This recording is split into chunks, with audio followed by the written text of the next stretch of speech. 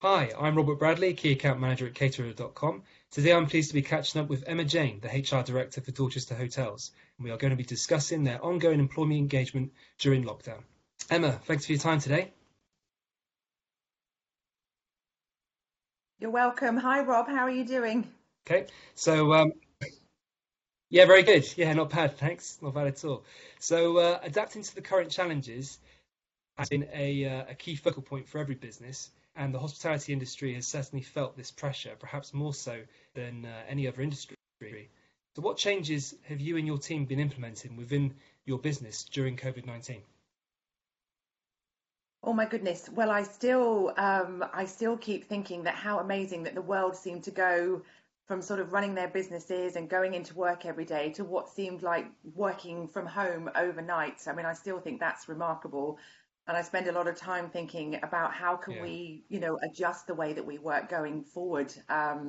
Which I don't have the answer for that right now, but maybe I will in a few weeks' time. What I sure. really love about now is that human resources has gone really back to its roots of welfare and taking care of the team members, which many years ago I think that was the sole purpose of having a probably what was called a personnel and training function. So we had a sort of 4 point plan really that we wanted to make sure that we were covering. Well, I suppose we didn't really know how long we would be in this situation, but first and foremost, and what was really paramount for us was the safety and the health and well-being of our team members. So making sure that we got everybody home safely. Sure. Um, Very early on, we committed to what we call our welfare phone tree, and our commitment was that every single employee would receive a phone call from their manager once a week. And that is still going on, and it Oh, really okay, helps great. us sort of see how everybody's feeling, what they're doing at home, how their mental health has been affected as well. So that's been really critical to us. Great. So the second thing was mental well-being, and it's interesting. It's been such a roller coaster ride for people. I mean, we've got people in all different situations, people in their 70s. We have 18, 19, 20-year-old apprentices with us as well. We have a lot of working parents who are trying to balance homeschooling with working through this pandemic as well. So I think we probably have one of every type of employee in our hotel. So really thinking about their mental well-being. We're very fortunate that our entire executive team are trained mental health first aiders. So we've been able to spot issues as they're arising. Uh, Next Great. week, I'm sure everybody knows it's Mental Health Awareness Week, which we're really excited about. And we have 50 managers being trained on managing mental health remotely, because it's tricky when you don't have a person in front of you. I know we're going to talk about mental health in a little bit as well, but we continue our training in that area too.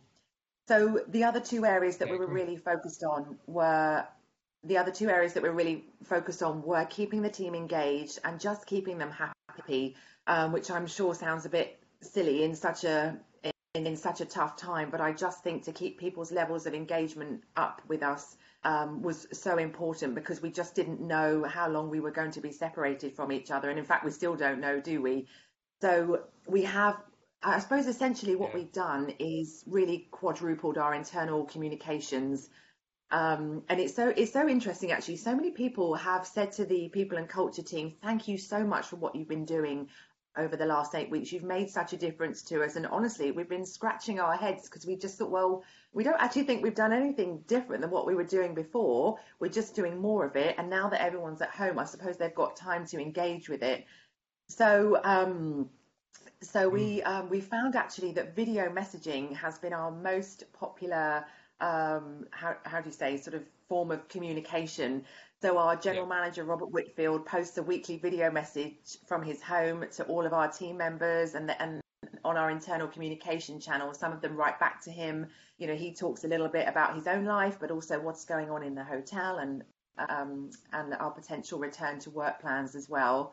And we've done things like we've asked the employees to send the executive team any question that they would like to have answered by them. And we ended up with these 11 great questions that we've all recorded ourselves and posted the videos back to the team members. And they were anything from, what would be your desert island meal, to what fictional character would you like to be? So that was Oh, really really? great. Yeah. that was nice. And then the fourth thing, I suppose, that we're really focused on is our return to work plans. And what the way that we're approaching that is we constantly poll our employees. No, not poll them. We constantly ask them for feedback. You know, what are you most concerned about coming back to work? What are you most looking forward to? And actually, what's come out of those surveys is that they have no anxiety about being in the hotel, because they know that it will be a safe environment, as it was when coronavirus started bubbling up to the surface. What they're really worried about is commuting and public transport. And then I think that's been compounded by Boris telling us on Sunday not to get on public transport as well. So we've found that the more that we engage with them and then we get them involved with things, actually their anxiety levels are starting to drop. So, for example, we're going to commit to giving every employee 2 face masks to travel to and from work in. But we know out in our community that we have a lot of employees who love sewing and have sewing machines. So we have the Great Dorchester Sewing Bee going on at the moment. So we need about 2,000 face masks made. Oh, really? So some of our employees are going to make them for us. And I've noticed the more we involve people, the more it seems to help their levels of anxiety. Yeah, excellent. I totally see what you're saying. It's all really kind of about engagement, isn't it? That's the key, really. Yes, is to maintain engagement with everyone. And I guess in a way as well, you know, when you look at any company, if you're kind of approaching it's a company and we're a business, people can sometimes feel quite isolated by that. But if you're building a community as such, like what you guys certainly have, then that has so much more weight.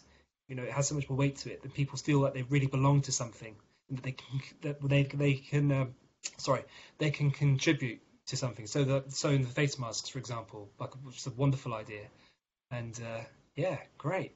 So yeah, I mean that pretty much answers my follow-up question, which was going to be sort of what you guys were doing with regards to mental well-being, and that kind of really pretty much covers it. So it's been great to catch up with you. Some really interesting points that you've raised, and yeah, some really valuable insight for everyone listening. So yeah, for everyone else watching this as well, please look out for more Caterers.com catch-ups in our social media feeds. Thanks very much.